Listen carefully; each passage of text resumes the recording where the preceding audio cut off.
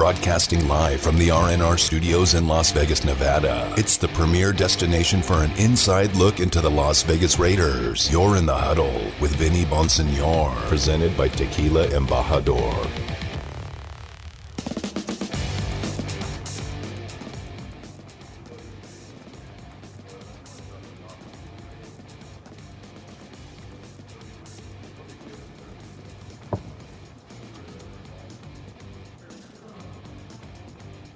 You know, I met Champ interviewed me for my first job in the NFL when I was a scouting assistant. And so I met Champ my first year while I was in Denver. And Champ just embodies a lot of the things that are important to me. Very high attention to detail, has a very high standard for all work that's done, whether it's big or small. He's really smart in terms of just football, big picture thinking. I know he's a good evaluator. We have a level of trust and respect to each other. So he's really been like, I can't even, the asset that he's been for us so far has been huge. When you have someone that you can say, hey, this is on your plate, you take care of it, and you know it's going to be taken care of to the standard that you also embody and to the detail that you want it to be, that's really valuable. Champ sees things and gets things done that I want to get done before I even know I need them to get done. So Champ's been really phenomenal in that way. And I think that relationship, even though we've went separate ways, which has been nice because he's seen different things and he's been with different staff, so he can bring an outside perspective. It was a no-brainer for me, like even thinking before I had this opportunity, if this opportunity ever came, like Champ Kelly was always someone that was going to, I would hope would be able to go on this journey with us. That's Raiders general manager Dave Ziegler talking about his assistant general manager, Champ Kelly, who the Raiders also hired. And it was almost obvious when you go back and look at the timeline of everything. Remember, Champ Kelly interviewed for the job of general manager before Dave Ziegler, and then Dave Ziegler interviewed soon after. And I had some people from the NFL hit me up, and they were like, don't be surprised if they hire both of them. They're looking to build out a front office. Obviously, they're looking to build or hire a general manager, but it's more than that. It's deeper than that. They want to basically redo this front office and give it a facelift and bring in some really bright, astute front office executives to build a top-down organization. And so it was you can kind of foreshadow what was going to happen, especially when Dave Ziegler got the job, and then I started getting hit up. Basically, it's only a matter of time before Champ Kelly gets hired as well. I don't think Champ Kelly is going to be with the Raiders very long. I think it's only a year or so, if that, before he gets his team to be the general manager of. He interviewed with multiple teams for that position, and I expect him to get a job, his own, and be able to run his own team sooner rather than later. But for the year or so, or however long he's going to be there, you just heard what Dave Ziegler had to say. There's a lot of mutual respect there. He's already leaning on him in a major way.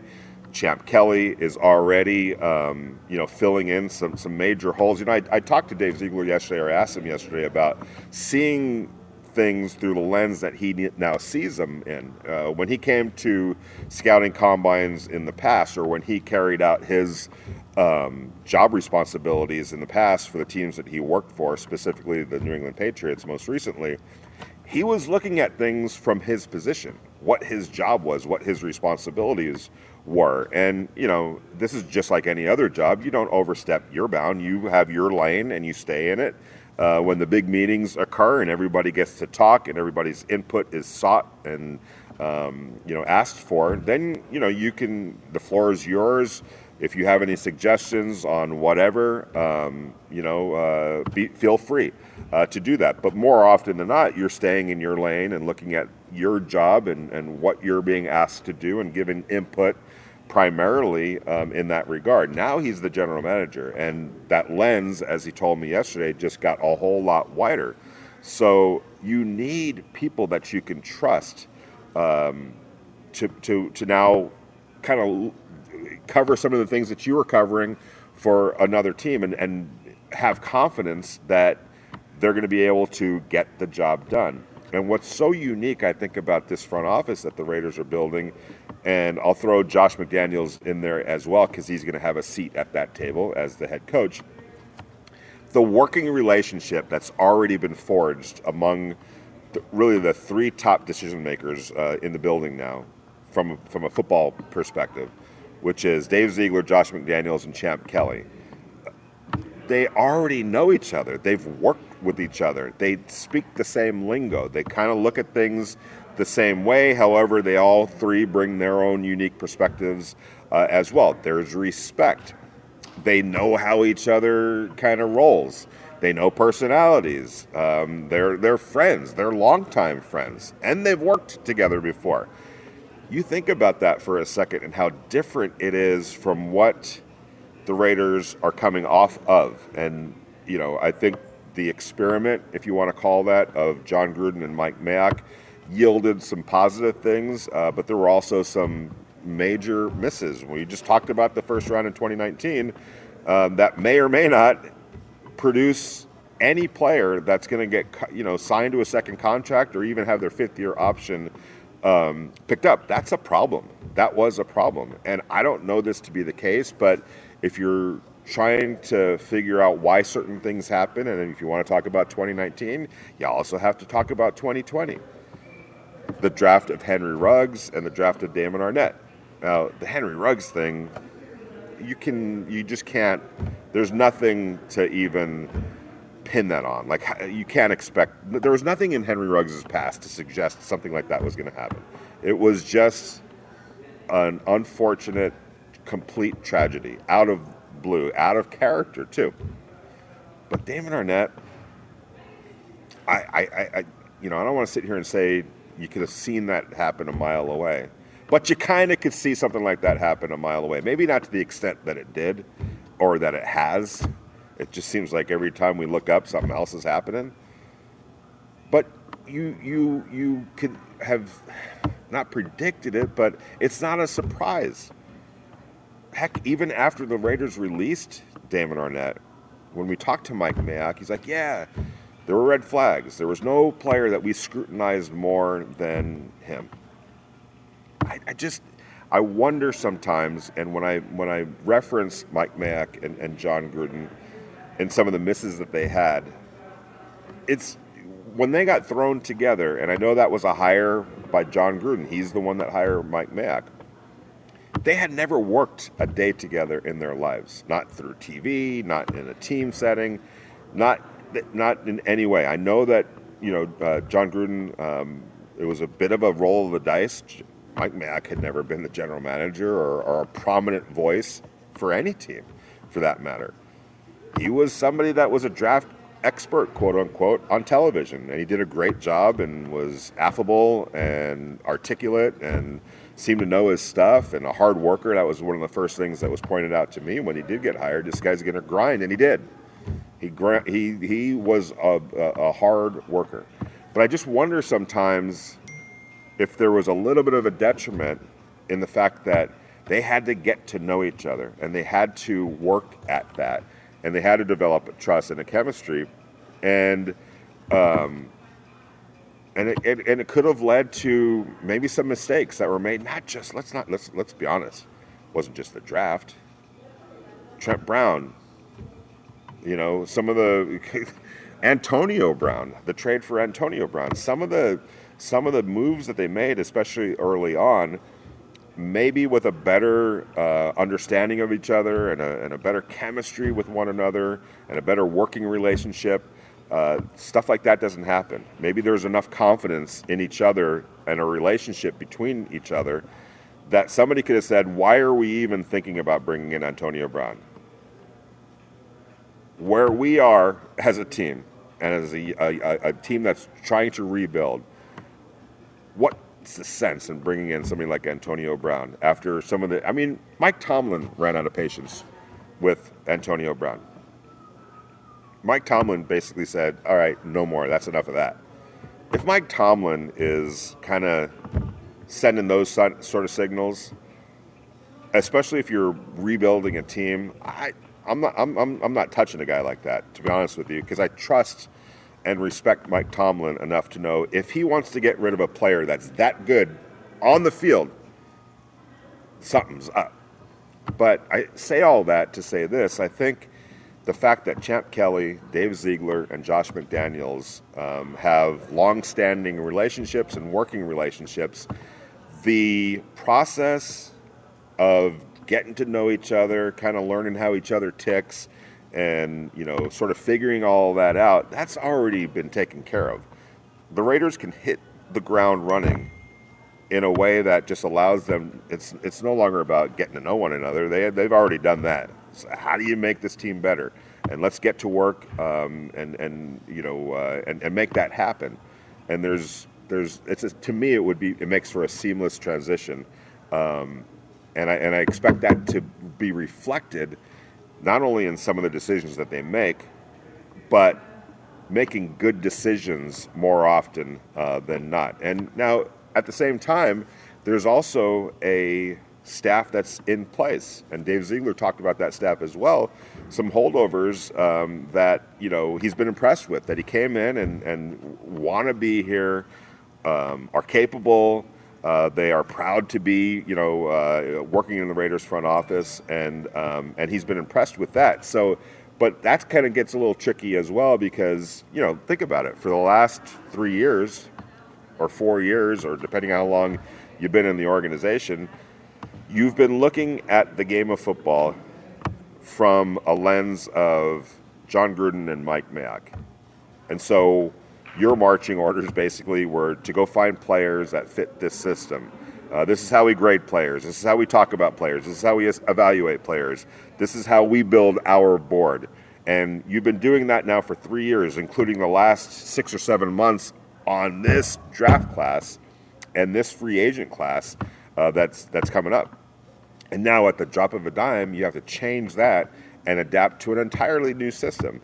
And I did ask Dave Ziegler, how is that a hurdle? Is that going to be difficult? And here's Dave Ziegler talking yesterday. It's not a big hurdle to clear. There was actually some crossover also in what Mike had in place and what some of his scouting philosophies were. And so there was some crossover there. So not the exact same, but not like a totally different language. Right. And so it's really a small hurdle. Like these guys, they've all scouted for a long time. Most of them have been in different systems, during the course of their career. So there's more crossover, even in different systems. There's more crossover than you think. There is an element of understanding, right? This is what we look for, or these are the position specifics of a tight end. And so there's a teaching element. But they're good football people, and they've been around a long time, the staff that we have. And so it's really not that big of a hurdle. But again, there is a teaching element to it. That's Dave Ziegler talking about blending his way of looking at football, and obviously Josh McDaniels as well, and Champ Kelly, with the holdovers from a current staff that have been scouting college football and doing their evaluations on the pro side of things, in getting them prepared for free agency, veteran free agency. They've been looking at it through their lens for a long time now, and kind of at the drop of a hat, they have to readjust or adjust, and look at things from Ziegler's point of view and Josh McDaniels' point of view. Now, as Dave Ziegler said, it's not as big a hurdle, maybe as you would suspect, and I think one of the things that would mitigate that too. And just talking to Josh McDaniels and talking to Dave Ziegler, and I can't wait to meet and get to know Champ Kelly as well.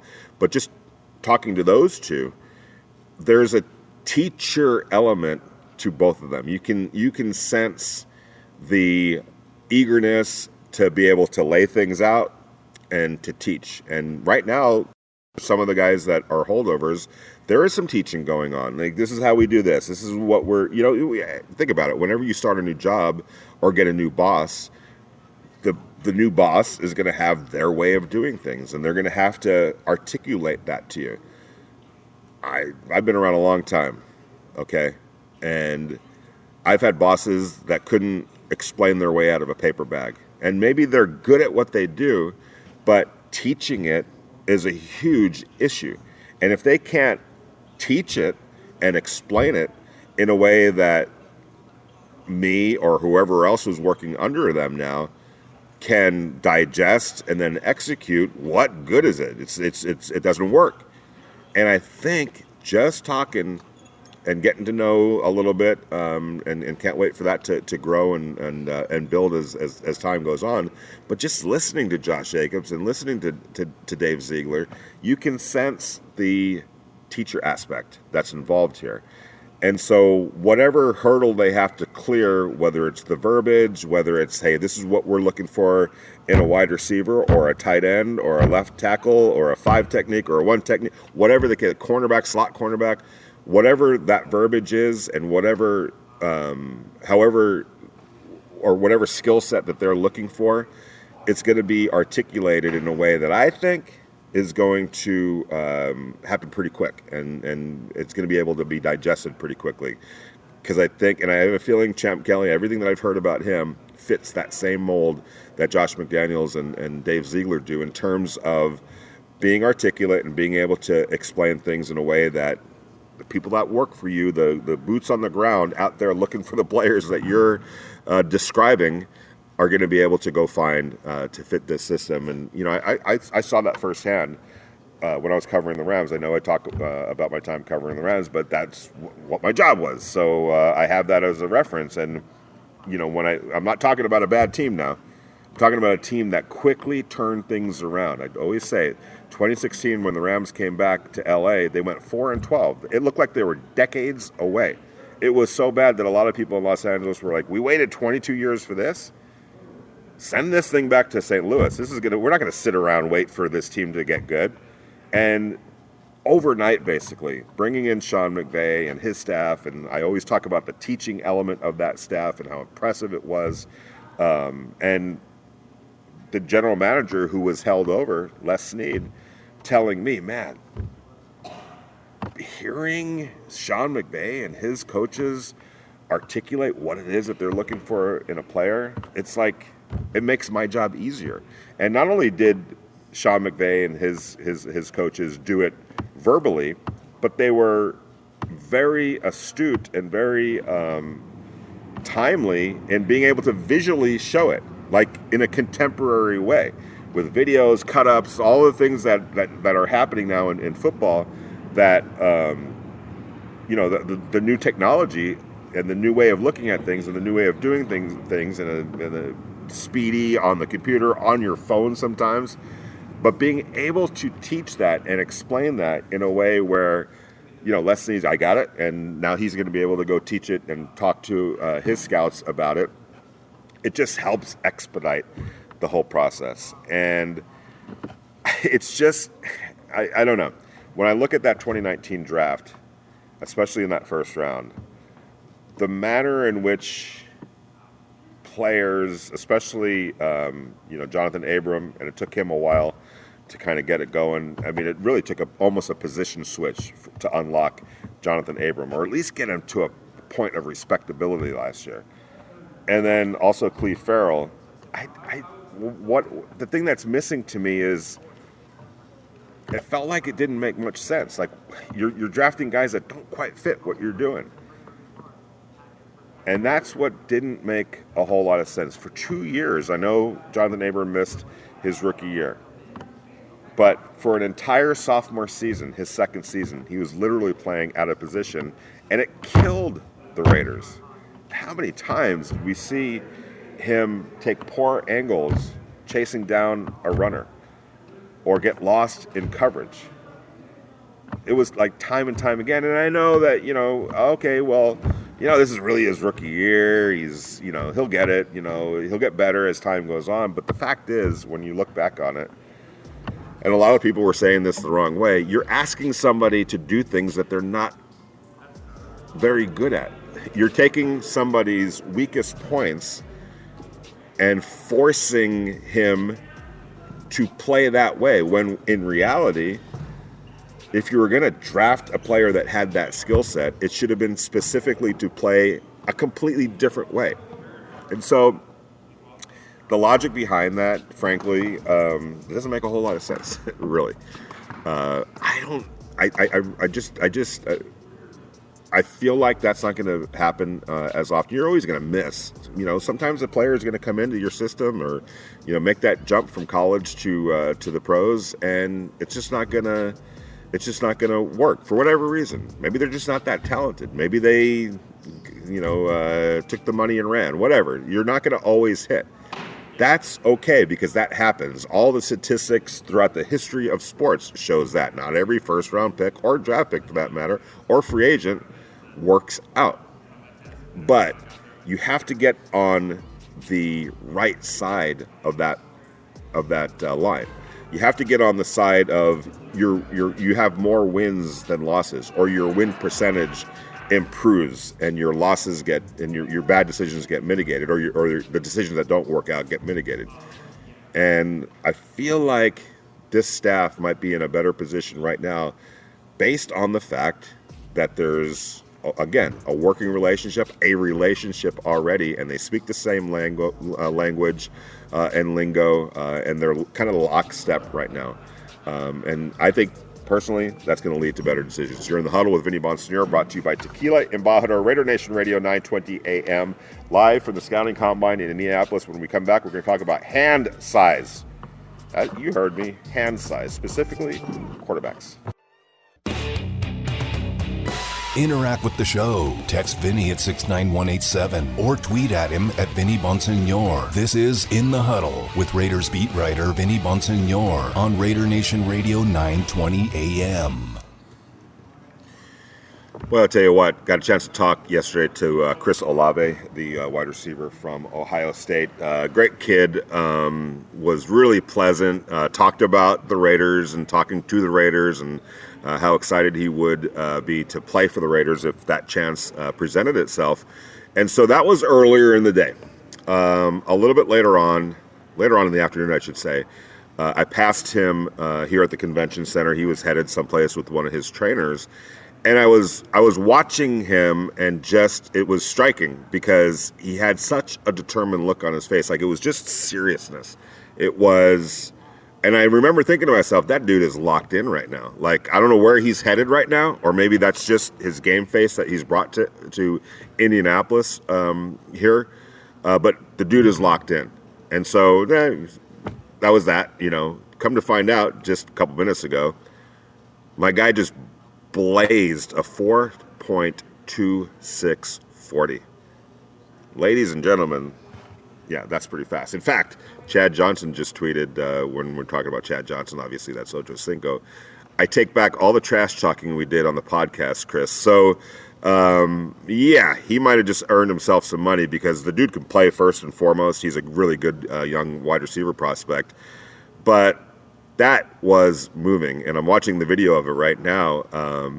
He was cooking with gasoline here at Lucas Oil Stadium. Great name for the stadium that he just did that in. But I don't know whether it's good or bad for the Raiders, because hard-pressed to see when you put the tape with the athletic ability and obviously that kind of a blazing speed. Not sure he'd be there at pick number 22. But, Damon, did you see that? Oh, yeah, I saw it, and I was just getting ready to respond to Levi Edwards from Raiders.com because I tweeted, I was like, yeah, he's not going to be there at 22.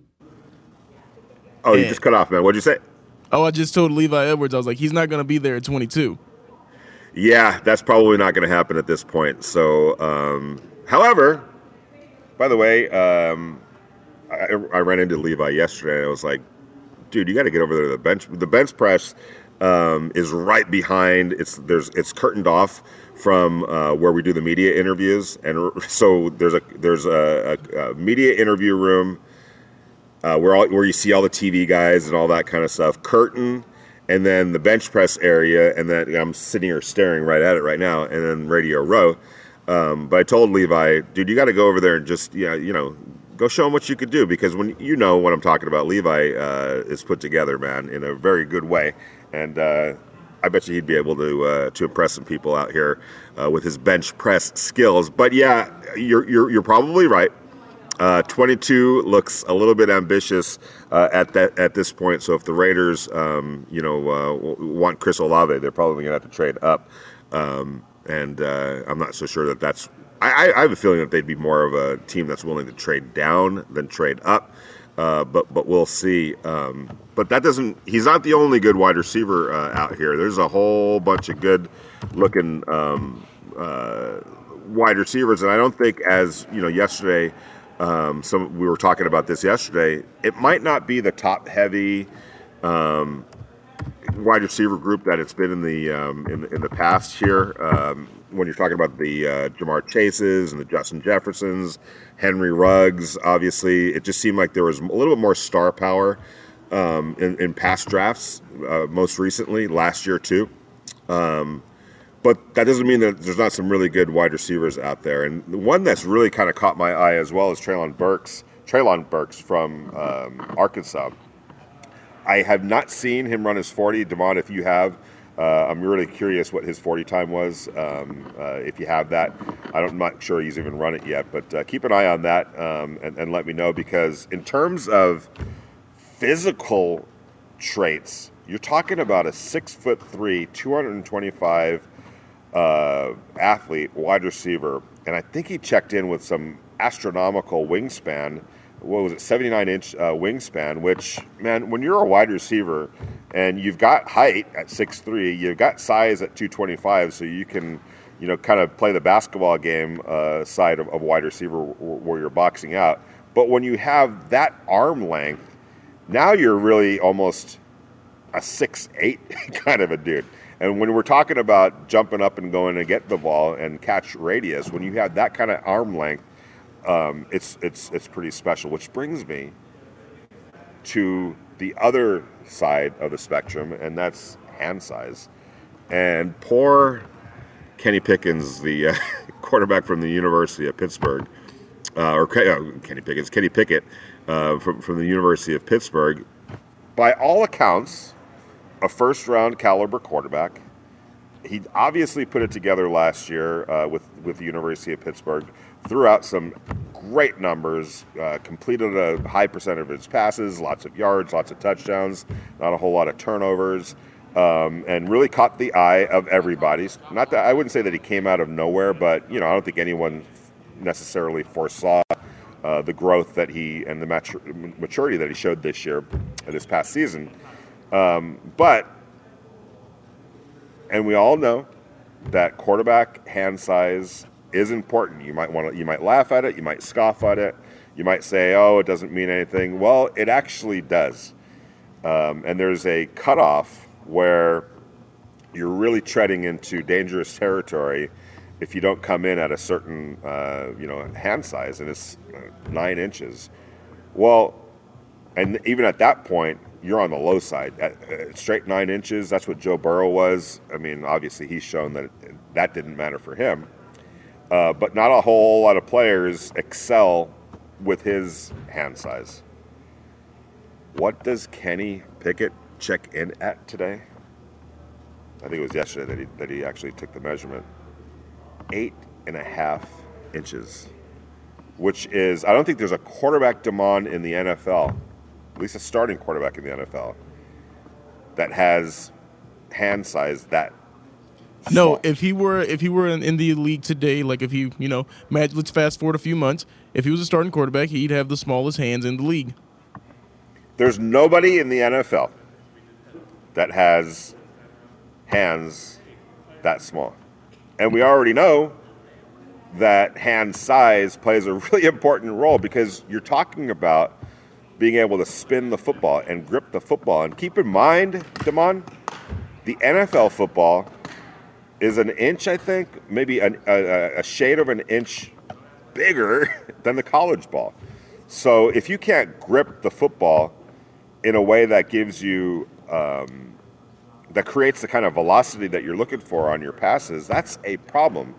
It also, I think, contributes to turnovers.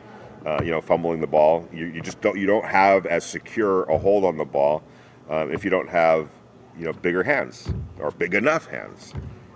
All right, Damon, are you just completely scared away by the 8.5-inch hand size of Pickett? Not at all.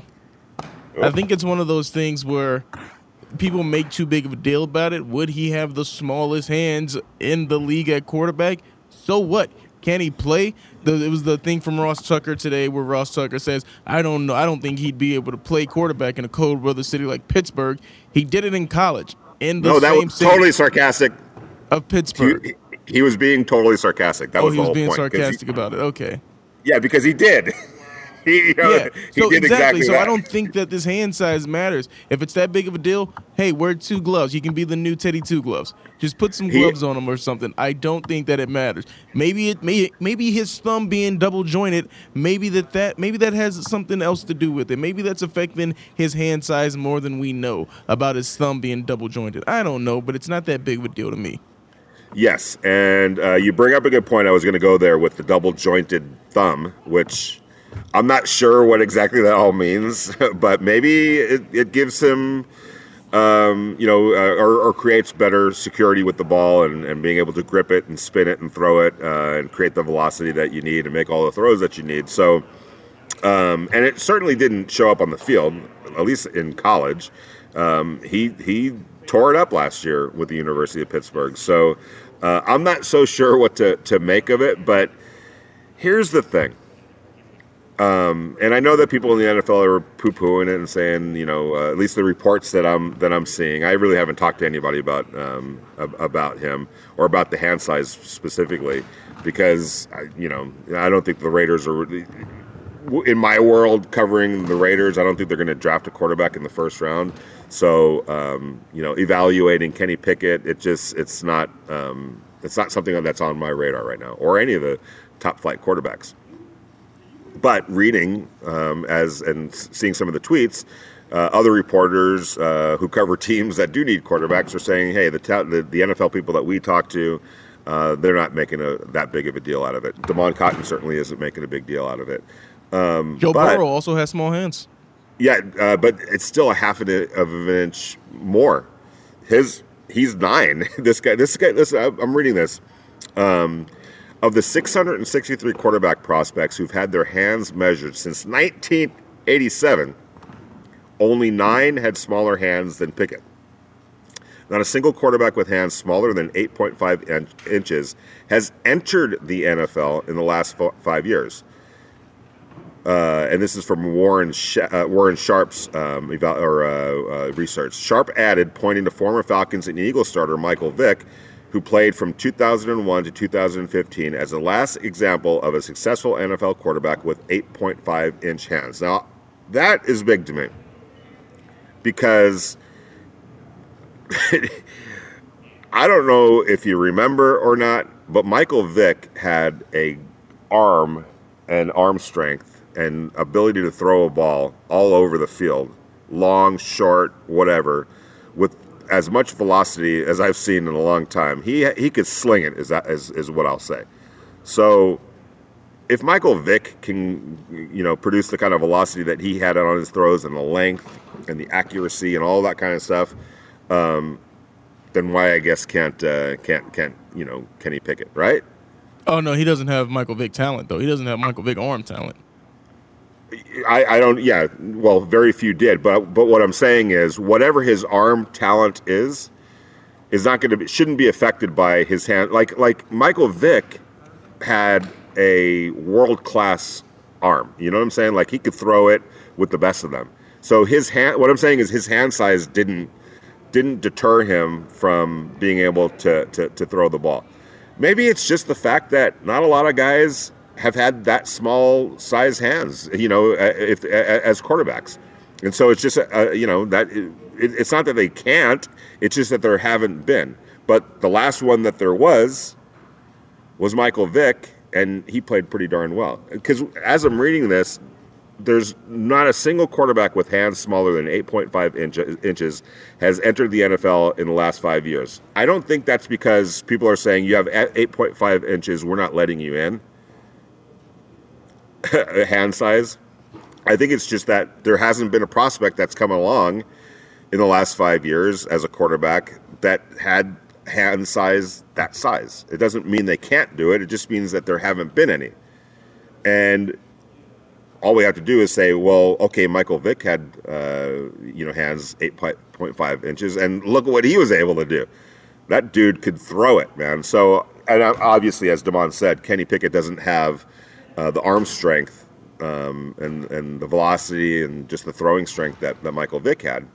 But whatever his arm is, it doesn't necessarily have to be affected by those hands, because Michael Vick, it certainly didn't affect his ability to throw the ball. So he got the most out of his arm strength with those hands at that size. But it is that time of year, and people are going to take a look at those type of things, Damon. And here's what I'll also say.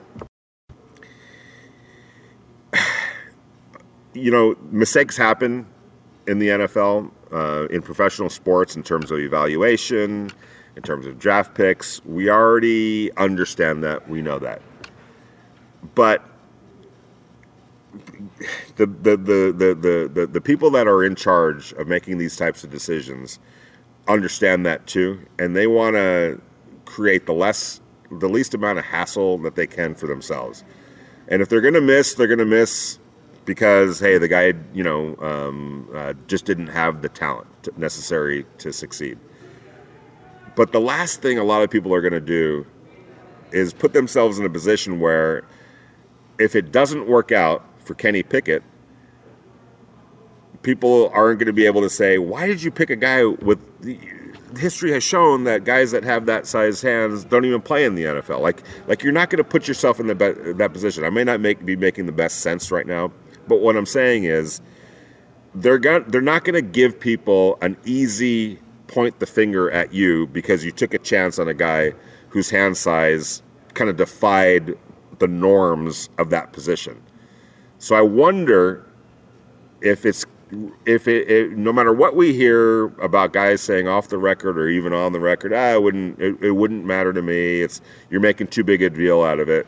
When push comes to shove, and it's their turn to draft, and if they need a quarterback in the first round, are you going to take a chance, especially early up in the draft? Because right now, Pickett is one of the, based on what he did at Pitt last year and based on the evaluation of his playing, he's right up there with Malik Willis, I think, as the top two quarterbacks in this draft. The guys that you figure coming into this week were earmarked to go in the first round. But because of this, you wonder if somebody is going to back away and say, look, I might miss on Malik Willis, I might miss on somebody else, but I'm not going to miss on somebody where the whole fan base is going to turn on me and say, well, that was obvious. We could have seen that one coming. Look at his hand size. So I don't know. It makes people skittish is what I'm saying. It makes people skittish. Even Russell Wilson, his hands are super big.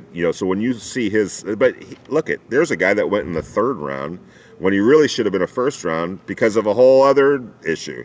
He wasn't, quote unquote, tall enough. It's kind of dumb that we do those things and we talk ourselves out of drafting really good players that showed you on the field that they could play because of a certain measurement. And I wonder if Kenny Pickett is going to be a victim of that. You're in the Huddle with Vinny Bonsignore, brought to you by Tequila and Baja, Raider Nation Radio 920 AM on a Thursday.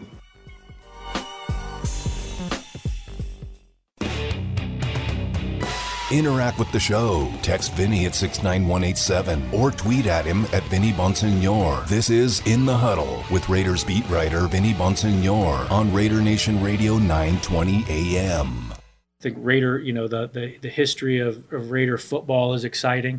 I think it's a franchise. We mentioned in our press conference, it's a historic franchise. I think that's an attractive thing. When you talk about Las Vegas, obviously there's beautiful weather. It's warm all year round. We have a beautiful facility. We have a new stadium. So I think all those things. There's a lot of things that we have in place in terms of our facilities that allow football players to maximize their potential. And I think all players players want to be their best, and when you can offer players a chance to do that by the facilities, your training facilities, all those different things that we have within our building, that's going to be an exciting thing for players to be able to go somewhere where they can maximize their ability. That's Raiders general manager Dave Ziegler, talking about some of the advantages that the Raiders have really created for themselves. The move to Las Vegas, the beautiful facility that they have in Henderson, the beautiful communities that are in and around Henderson, whether you're talking or their facility, whether you're talking about right there in Henderson or Southern Highlands, which is just a stone's throw away, or even if you want to take the drive out to Summerlin. There's a lot to offer as a community for players to be attracted to. And when you talk about, obviously it always comes down to money. But all things being equal, Las Vegas is a pretty darn good place to live, to raise a family, to settle down, and to work and operate. Then you throw in the facility itself, you throw in no state tax, you throw in a great new stadium. A lot is set up well for the Raiders right now. It's a good time and an interesting time to see what this front office and this group of leaders, where they take this to. Because I think there's a lot that they are going to be able to tap into in terms of the resources. The Raiders are now on a new financial playing field. That was the whole point of trying to get a stadium that put them in line with their 30 or so other colleagues in the NFL that were outpacing them financially, not because, so-and-so was that much richer or anything like that. It was the ability to tap into your stadium as a resource to help now pay for salaries and coaches and facilities and all the things that make your organization top-notch and competitive. And I've told this story so many times, talking to Mark Davis about that very thing. Look, you could call me crazy, you can say that I'm lying to you, you can poo-poo it, whatever you want. I don't care that a new stadium is going to create or change my, value in terms of how much money I'm worth. Doesn't matter. I just want to be able to take money and be able to be on I want to be able to be on a competitive, playing field, the same playing field as everybody else. Because all I want to do is win championships. It's not about my personal worth. And it's about being able to fund a team in a way that puts them in a position to go win Super Bowls and to compete with the best of the best out there. And even that playing field, that's all he cared about. And I remember when, hearing that from him, thinking to myself, I really believe what he's saying. I don't think there's a egotistical bone in his body in which, now all of a sudden I'm worth this amount of money now that I got this stadium. It didn't matter to him. He just wants to win, and he doesn't want to just win for the Raider organization, but he wants to win for Raider Nation as well. And I always took him at his word, and I think we're already starting to see some of the benefits now of where the Raiders are and what they're and the evening of that playing field, because now they really are pouring money into things in a way that they weren't really able to in years past. So it's a whole new world for the Raiders, and it's really fascinating times because I think they've got an interesting and intriguing group of leaders now leading the way on the football side of things, and where they take it is really interesting to figure it all out. And some of the decisions that they make over these next month and a half are going to go a long way, at least in the immediate future of this franchise. Want to say thanks to Damon Cotton for holding things down at home court. Thank you to the listeners. Thanks to the callers. Thanks to Randy Johnson from the Minneapolis Star-Tribune coming in there and shedding some light on Daniel Fa'alale, who I cannot wait to see on the football field in the NFL. Who knows? Maybe it'll be with the Raiders. We're back at it tomorrow, Friday, from 4 to 6 p.m. in the Huddle. By the way, Q Myers is going to be holding down the fort over at the Treasure Island, the Golden Circle Sportsbook at the Treasure Island from 2 to 6. So he'll be joining me. He and I will be pairing up from 4 to 6 as we close out the week and close out the scouting combine. Looking forward to that. We'll check you guys out tomorrow in the Huddle. Vinny Bonsignor, brought to you by Tequila Embajador on Raider Nation Radio.